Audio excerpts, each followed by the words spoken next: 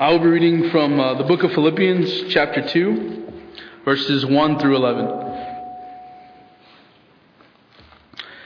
It reads, "If you have any encouragement from being united with Christ, if any comfort from His love, if any fellowship with the Spirit, if any tenderness and compassion, then make my joy complete by being like-minded, having the same love, being one in spirit and purpose.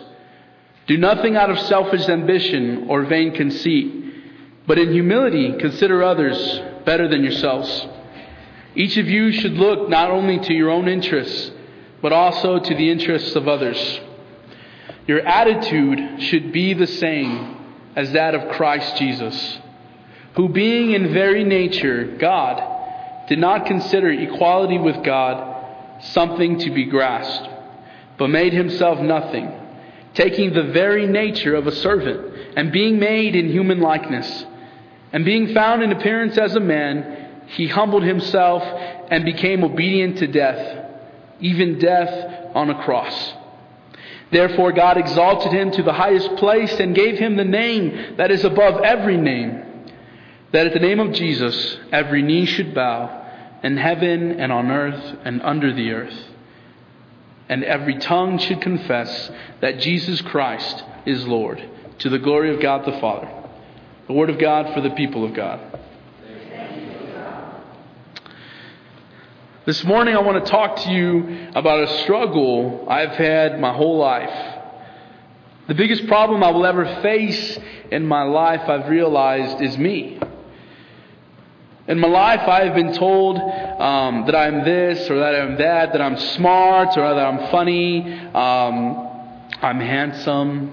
But it's me puffing myself up. My ego, my pride. I look at things also that I have and that I do not have. And I am dissatisfied at times where I am versus where I want to be. Pride can be destructive and cause division, and does not give us a godly perspective of our lives. Humility gives us the right perspective.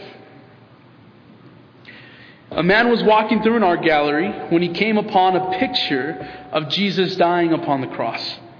He stopped and looked at the beautiful portrait of Calvary's love. As he stared into the face of Christ, so full of agony, the gallery guard tapped him on the shoulder. "Lower," the guard said.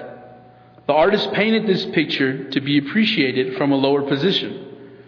So the man bent down, and from this lower position, he observed new beauties in the picture, not previously shown. "Lower," said the guard. "Lower still." The man knelt down on one knee and looked up into the face of Christ. The new vantage point yielded new beauties to behold and appreciate. But motioning with his torch to the ground, the guard said, "Lower. You've got to go lower." The man now dropped down to both knees and looked up. Only then, as he looked up at the painting from such a low posture, could he realize the artist's intended perspective. Only then could he see the full beauty of the cross. The same is true concerning humility. It is when we become meeker, more humble, more modest, less prideful, and less arrogant, that we can really see and behold more fully the glories of our wonderful Lord and what He would have us do in our lives for Him. This morning, may we find encouragement through Christ's example of humility and search our hearts as we focus on these three things. 1, humility in self. 2, humility in our church. And 3, humility in the world. Humility in self. A tremendous amount of time could be given to discussing pride versus humility in our lives. I think we can all agree that we have all been prideful in our lives at some time or another. Some struggle more than others, but we all wrestle with pride. Pride can be seen in two ways: inflated or deflated. An inflated person is somebody who thinks they are better than the world around them.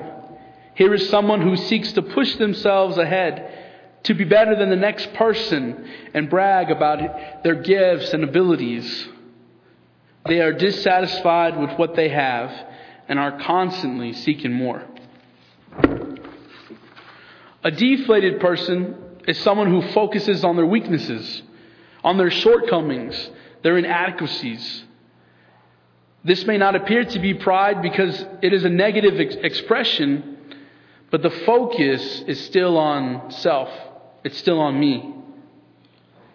This person is dissatisfied with the way God created them. They feel cheated and focus on all the things they feel they should have, but they do not. Pride is destructive.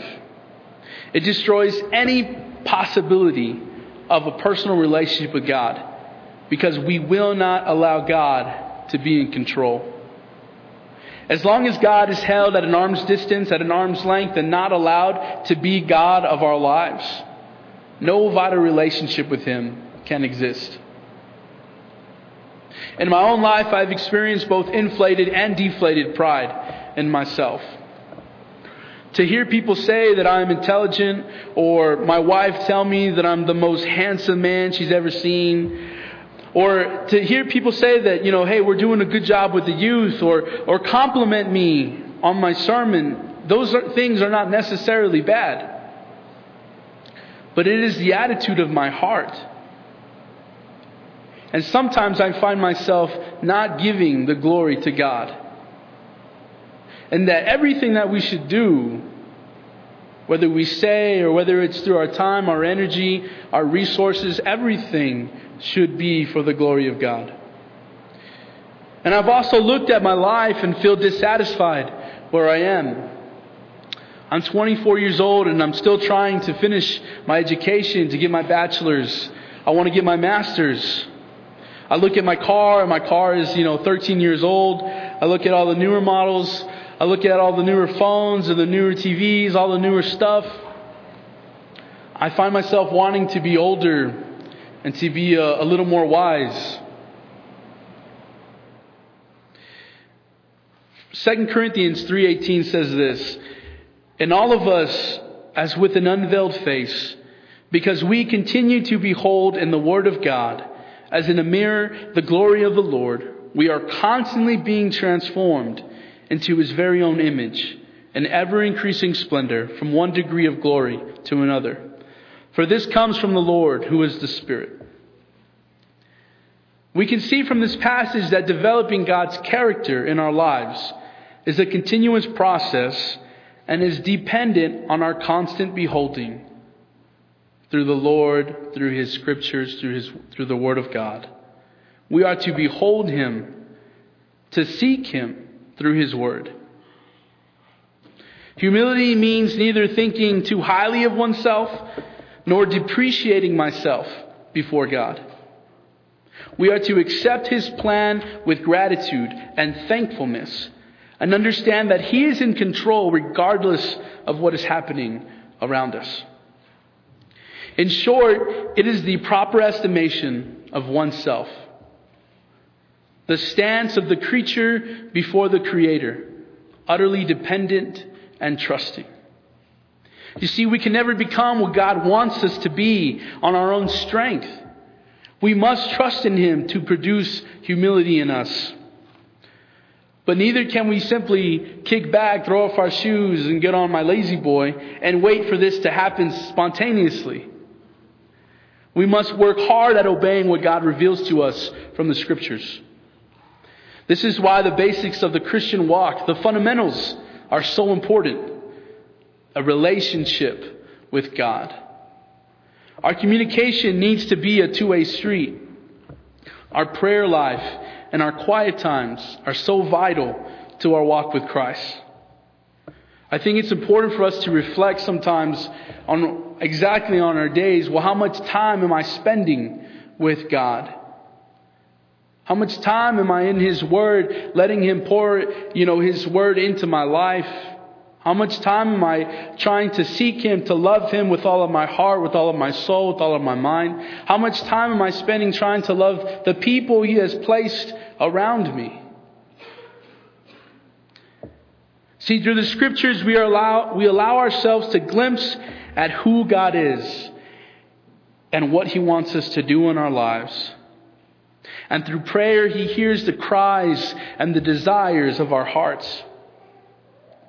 If we are to be transformed into His image, into His character, into His likeness, for this to happen, we need more of God and less of me. Humility in church.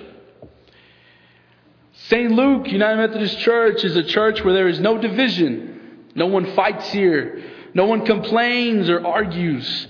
There's no negative gossip, and we always put our brothers and sisters' interests above our own. This is St. Luke.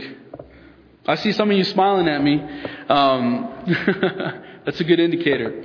Now, we know this statement to be false only because we know all of us here are sinners, and all of us here will fail one another.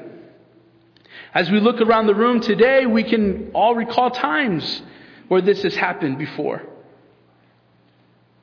You see, being united in Christ does not mean never having problems with the person sitting next to you, or sometimes having ill feelings because of situations that happen or things that were said. What Paul is emphasizing here to this church, what he wants them to realize, is who unites them and for what purpose. Here at St. Luke, we are united in Christ, and our purpose is to grow with God, grow with others, and grow in service to the world. We will always have problems with one another. Even the disciples in their own time had disagreements and problems with one another. But Paul gives us a little secret, gives us a little insight in verses 3 and 4.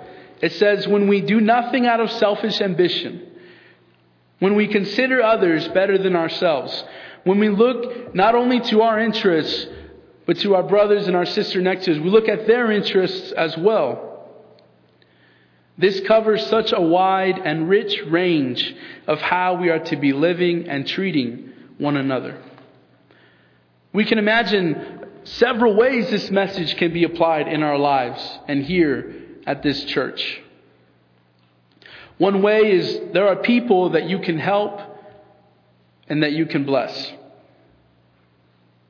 There are people that you can help and that you can bless. 3 years ago, when I first began working here, I did not drive, I didn't have a license, and I didn't own a vehicle. I remember my mom would transport me and the youth to events that we needed to go to. It's pretty funny to think about how far, God has brought me. And I can remember several times where my mom, she'd be driving back and forth. So I lived in Central. I worked over here in the East Side, and she drove me. So I don't know how many miles I owe her for. But I started praying for a vehicle that I could rely on and at a good, reasonable price.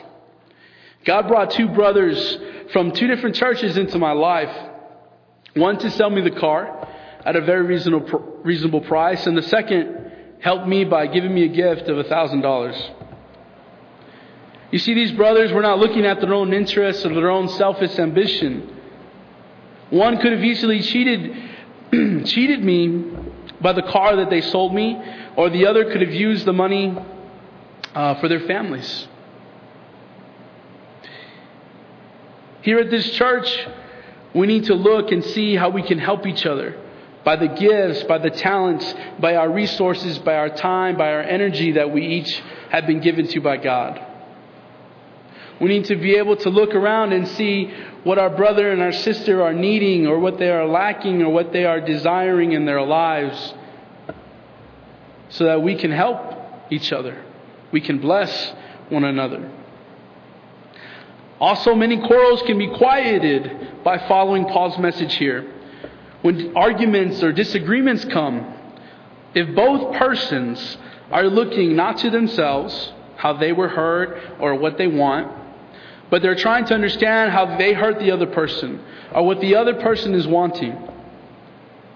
This is a step toward forgiveness and unity. Unity in the faith. This is what we should do.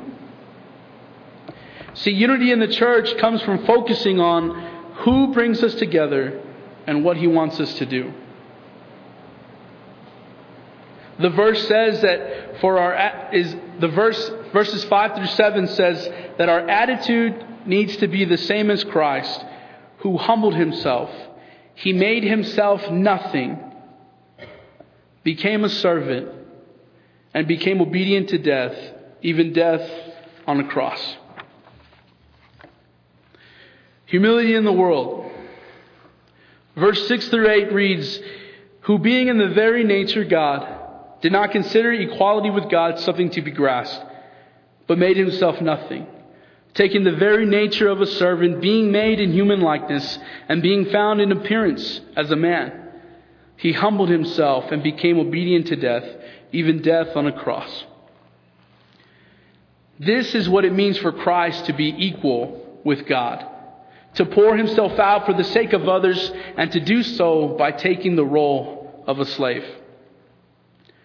Jesus not only reveals the character of God, but also reveals what it means for us to be created in God's image, to bear His likeness and to have His mindset. It means taking the role of a slave for the sake of others. I want to read you this story, and it reads like this. His name is Bill. He has wild hair. He wears a t-shirt with holes in it, jeans, and no shoes. This was literally his wardrobe for his entire 4 years of college. He's a kind of mysterious guy, and he's very, very bright. He became a Christian while attending college. Across the street from the campus is a church, the members of which are well-dressed and very conservative. They want to develop a ministry to the students, but they're not sure how to go about it. One day, Bill decides to visit that church. He walks in with his jeans, his t-shirt, his wild hair, and no shoes, and starts down the center aisle looking for a place to sit. The church is completely packed, and he can't find a seat. The members look a bit uncomfortable, but no one says anything. Bill gets closer and closer to the pulpit, and when he realizes that there are no seats left, he just sits down on the carpet. By now, the members are really uptight, and tensions are filling the air. Then, from back of the church, a deacon slowly makes his way toward Bill. Now in his 80s, the deacon has silver gray hair, a 3-piece suit, and a pocket watch. He's a godly man. He's very elegant, very dignified, very courtly. He walks with a cane, and as he heads toward Bill, all the members are saying to themselves, you can't blame him for what he's going to do. How can you expect a man of his age and background to understand a college kid on the floor? It takes a long time for the old man to get down the aisle. All eyes are focused on him. The church is utterly silent. The minister can't even begin preaching until the deacon does what he has to do. When he reaches the front, the congregation watches as he, with great difficulty, lowers himself and sits down next to Bill so he won't be alone. You see, Jesus lowered Himself to be a human being, then a servant, and finally death on a cross. As He lived His life here, we can all recall several stories of His life with the people He chose to break bread with. Zacchaeus, a greedy tax collector who stole from people. Mary, a prostitute. We have blind people. We have lepers. We have lame people. We have people who had no hope, no love. People who were rejected. He ate with them. He talked with them. He shared life with them. As we look to His example of being humble, we can see that He surrounded Himself with people of all backgrounds and all beliefs. We are called to do the same. We are to share our life and our testimonies with all the people around us, especially those whose society rejects. Sometimes it is our pride that gets in the way of sitting down to a meal with someone who has a past or doesn't fit our standards. It is also pride that causes us to fear what we do not understand. We have nothing in common, or we don't know what to say or do. We feel inadequate looking at our own weaknesses rather than on God's glory in our lives. You see, it is our character that will either draw people to Christ or repel them. What we say and what we do. Our character will largely determine the quality and kind of ministry we have with others. Godly character is a mixture of faith and disciplined daily walk, which allows us to walk in obedience to God's will. Dwight L. Moody once said, "The world has yet to see what God will do in the life of one who is wholly yielded to Him." The question is, will you let Him do His work in your life? You see, we have all sinned and we all fall short. We are all in need of His love and His grace. May we look to Christ's example and give Him control of our hearts to work through us. My prayer for this morning and throughout this week is that we can continue to reflect on how Christ's example of humility can be applied in your own personal walk, your own personal life, in yourself. How can humility be applied here at St. Luke, at our church? And how can it be applied in the community and the spheres of influence where you are, here in the city of El Paso, where God has placed you? May we focus on who unites us and what is our purpose. We are united in Christ. We are all in need of His love, His mercy, and His grace every day of our lives. Let us continue to grow with God, grow with others, and grow in service to the world. Amen.